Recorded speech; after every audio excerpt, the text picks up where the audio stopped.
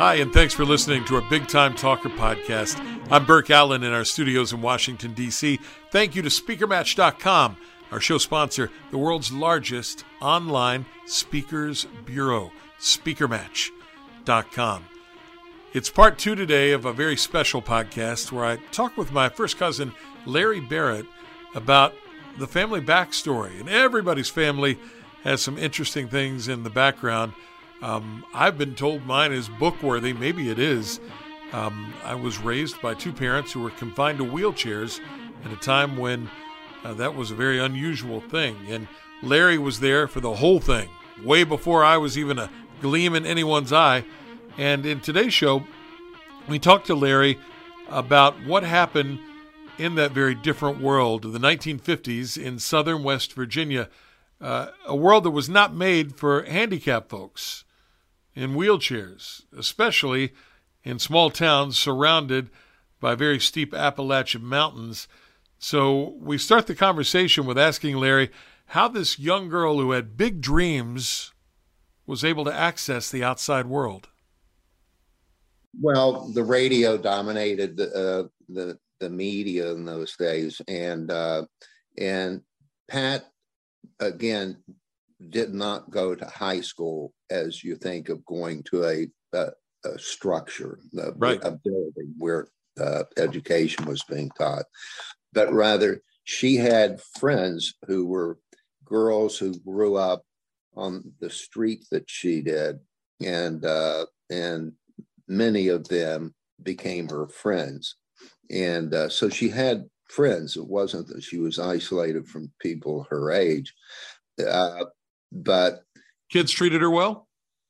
Her friends treated her just like you would treat me, or I would treat you. Yes, they right. treated her very well. But during school years, when school was on, they were in high school, they were in middle school, or they were in grade school. So there was this isolation during what was school year, 9 months out of the year. And then Pat couldn't get out and play in the parks or anything like that. Even if Pat was with them, it was just friendship about talking and maybe seeing a movie downtown together and stuff like that. But they loved her, they treated her very well, but there was a difference. She was not your high school pal from Logan High School or the Logan Central School. So again, what the focus was on Pat is to make things available to her. So your grandmother would, invite little girls over there to the house, and I'm sure they play games. This predates me, but where the family came into play is and let me back up 1 second. So Pat, in terms of her education, there was a grade school teacher, Mrs. Skaggs. Mm-hmm. And she volunteered to be the teacher who presented all of the material, first grade through 12th grade, and worked as a teacher with Pat and tested her as a teacher with over Pat. And so through this one lady's dedication, 12 years, she worked with Pat during the school season on her own time. And Pat was the first person who was considered disabled in the state of West Virginia that graduated from high school. Pat was a very bright, very dedicated student. And Mrs. Skaggs was the most dedicated, not just teacher, but person that you can imagine, who who just loved Pat, knew the family, and so she on her own did this. So, and it was and it was two people dedicated to seeing to it that she received this education: the teacher, Mrs. Skaggs, and Pat. Pat was very serious about her education, and so that's the backdrop to how she received her education. And Larry, then, I'll tell you, I didn't know a lot of this until she passed away, because, as you know, my mother was very humble. There were articles that ran in national magazines and newspapers about her being the first student in the state of West Virginia with a handicap to graduate from high school. There's no way she could have gone to the high school. And I remember that school. I actually went to junior high there. It was 3 stories. It was not handicapped accessible. So it would have been impossible for her to do it. But these articles ran in major national magazines and newspapers, and there were bundles of letters from other handicapped students around the country who talked about what an inspiration she was. Somehow those letters were forwarded from Look magazine and Life magazine. It was a big deal. Oh, it was a huge deal. And it did serve as an inspiration for particularly handicapped children throughout the country. Because, again, when Pat was born, in the time she grew up as a young girl, 80%, I would guess, of the people in the United States lived in little towns scattered from coast to coast, border to border. Right. So none of those little towns had anything that would accommodate disabled people. And if they didn't have a family supporting them, then they truly became isolated and alone in the world. And that I give credit to your grandmother. She was having no part of that. So she, yes, was a very determined and, I'll say, domineering lady, but she used that power to rally the family around Pat. And I think she made it crystal clear that she would have no part of anybody that would do things and not consider including her daughter, Pat. And so, I mean, she was the force du jour behind all of that. When I think about my mom, I remember her being a big reader and being a big music fan, listening to records and reading. And as I look back on it, I wonder if part of that has to do with, obviously, education was very important, but those were the things that were accessible to her while the other kids were in school.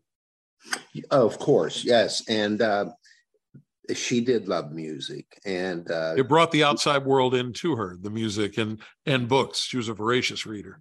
Well, again, we were one of the first families to have a television in our homes. And the way that came about is your uncle and Larry, as a kid, we climbed those mountains to the very peaks of them. And we ran raw copper wire with a huge antenna from top of the mountain down to the house. And there was just these little plastic pins that you clipped between the two wires, because if they touched, of course, you lost the signal. Right. And so Pat had access to radio. And early in her life, I'd say she's probably around 10 or so, she had access, not very crystal clear or the picture on your TV, but she had access to television. So unlike a lot of children, she enjoyed not just reading books and going to movies, but she became engaged through the media, news in particular, by radio and television, and she absorbed that stuff. She she loved to think of herself as being a part of and not separated from her. Pat, maybe much like her mother, just never saw herself as a handicapped person. Right. Her take was there was a moment in time where your mom, as much as she understood the sacrifices others made on her behalf, she decided she was going to become independent on her own, meaning to drive, to take the wheelchair in and out of the car, just the strength from her arms. She could pull the wheelchair, collapse it, put it in the back seat of her car, pull the wheelchair out, and she wasn't afraid to ask if she was having trouble getting over curbs and stuff like that. She would ask someone, "Would you help me do this?"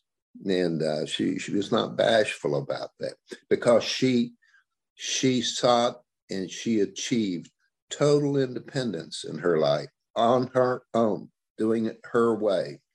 And I think that's the most remarkable part of the character of your mom. She was fiercely, as an adult, independent, and she absolutely would not tolerate becoming a person of a handicapped person. I'll put it like that. She never saw herself that way. That would have been caving into the disease. And so she in her early 20s literally became an independent person who later owned her own home, shopped for her own food, went to the ladies' clothing stores on her own. There was nothing she couldn't do. She took trips across the country as a vacation on her own. And you think about those kinds of things, and today you might go, that's no big deal. This is in 1953, 1954. And it was a big deal. Sure. College. Yeah. She went away to college in Charleston, which, although it's 70 miles away, may as well have been a lifetime away by the time you crossed over all those mountains. And again, as I read, I don't want to read too much into it, but as I read history, in the early 1950s, there were not a whole lot of women who went away to college at all in Appalachia. They, were raised to be homemakers or maybe take a teaching job at best. But the fact that she went away to college must have caused our grandmother no sense of consternation. Well, that's true. And do you remember all that? Do you remember when she went away to college? Yeah, I remember. I struggled to sort of understand the dynamics of that. Like most mothers who nurture the child and whether it's handicapped child or just any child, you nurture, you protect, and I think that the fly in the ointment in all of that is, and no one else can do it better than you. So your grandmother felt that responsibility to oversee all of the things that she would think Pat would need for the rest of her life. So it didn't end for Pat when she graduated from high school or went away to college in Charleston. That's not where it ended from your grandmother's perspective. So that also led to there was a clash of personalities that came from all of that, because Pat and your grandmother never understood this, but as she just saw she saw herself as Pat's protector, right, and the person that would make sure Pat was enjoying life as best she could with the help of the family. Pat never bought into that. There was a point where, and she appreciated everything that everyone did for her during her high school, up through high school and so forth. But there was a point where she wanted her independence. And that created a clash of personalities between Pat and her mother. And that you would expect that. Sure. And so more on that later, but that was all part and parcel of the beauty of Pat. She loved her mom with all of her heart, but she was just not buying into the program that her mom was espousing.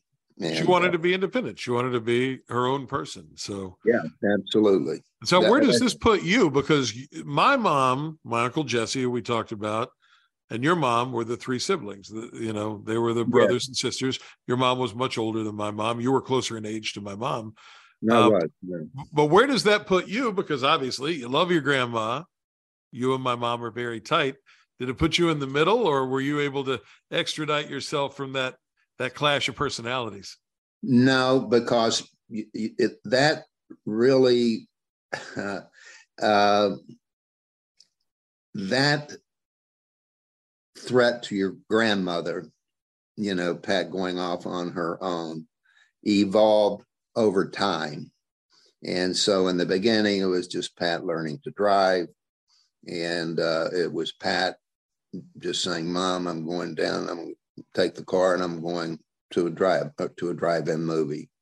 And again, it's hard for people today to understand the difference between the support that handicapped people can receive today. And there was none of that back in those days. So there was no Americans with Disabilities Act. There was none of that. No, not even. That was not even a dream at that time. Yeah. So you know, it came about slowly, and but slowly may have been the timeline it was on, but there was a day certain that your mom knew she was going to break from the family in terms of her dependence on them to live her life. And when that happened,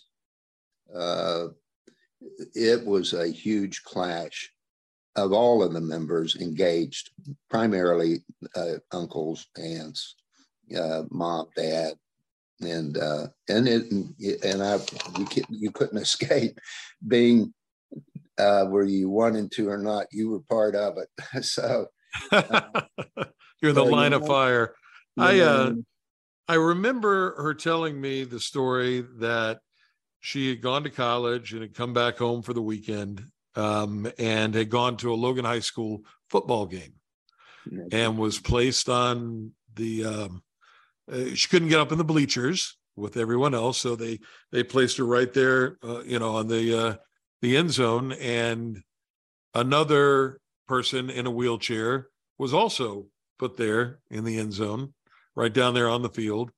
And it was a guy in a wheelchair who was in his late 20s, and that guy was my dad. And I wonder if that story rings true, because that seems almost out of a movie. No, that is absolutely how your mother and father met. And interesting about how they met, and your father, Stan, the role that he played in Pat's evolution to independence on her own is they became very good friends, and of course eventually married.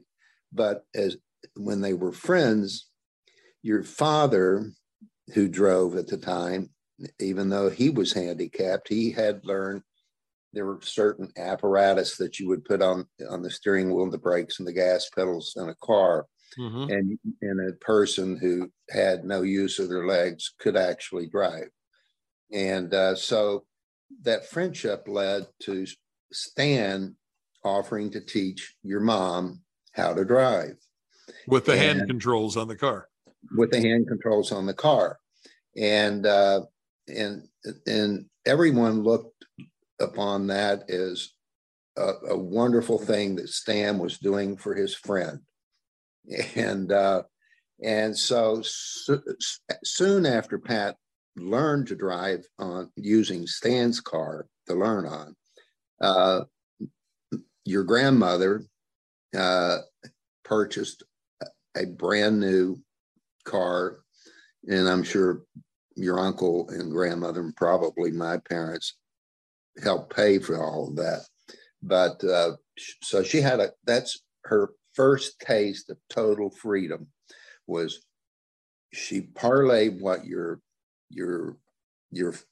father taught her driving into a first major step of gaining her independence. That meaning she no longer had to depend upon her brother or her sister or anything like that to drive and get out on her own and explore things on her own. And the more she did of that and tasted it, then the more she wanted it. The more she wanted it. That's right. So the catalyst, maybe the single most important catalyst that helping her gain that independence, was your father. And it all started at a high school football game when two people who were handicapped met. And it was friendship, a great friendship from the very beginning. And again, it was a great value add to each of them. And my father was a kid who grew up in the Depression, went away and joined the Navy during the end of World War II, stayed in through Korea, came back to West Virginia, had a job offer in Canton, Ohio, right out of the Navy, because he was a machinist in the Navy.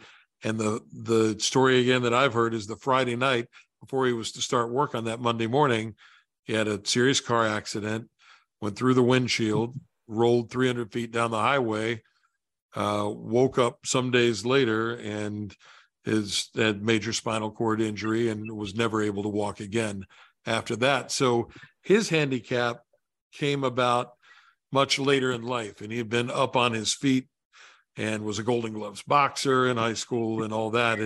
And my take as a kid growing up in that house with the two of them is that he had a much tougher time mentally with his handicap, that he was, sort of cut down in the prime of his life. And that was a bigger struggle. Now, you knew him as a young adult.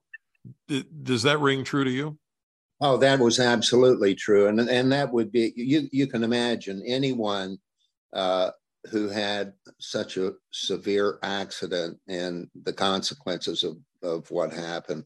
It had to be a seemingly impossible thing to overcome for your father. But I will say this, and I don't know, I would say this would ring true to most little towns in West Virginia.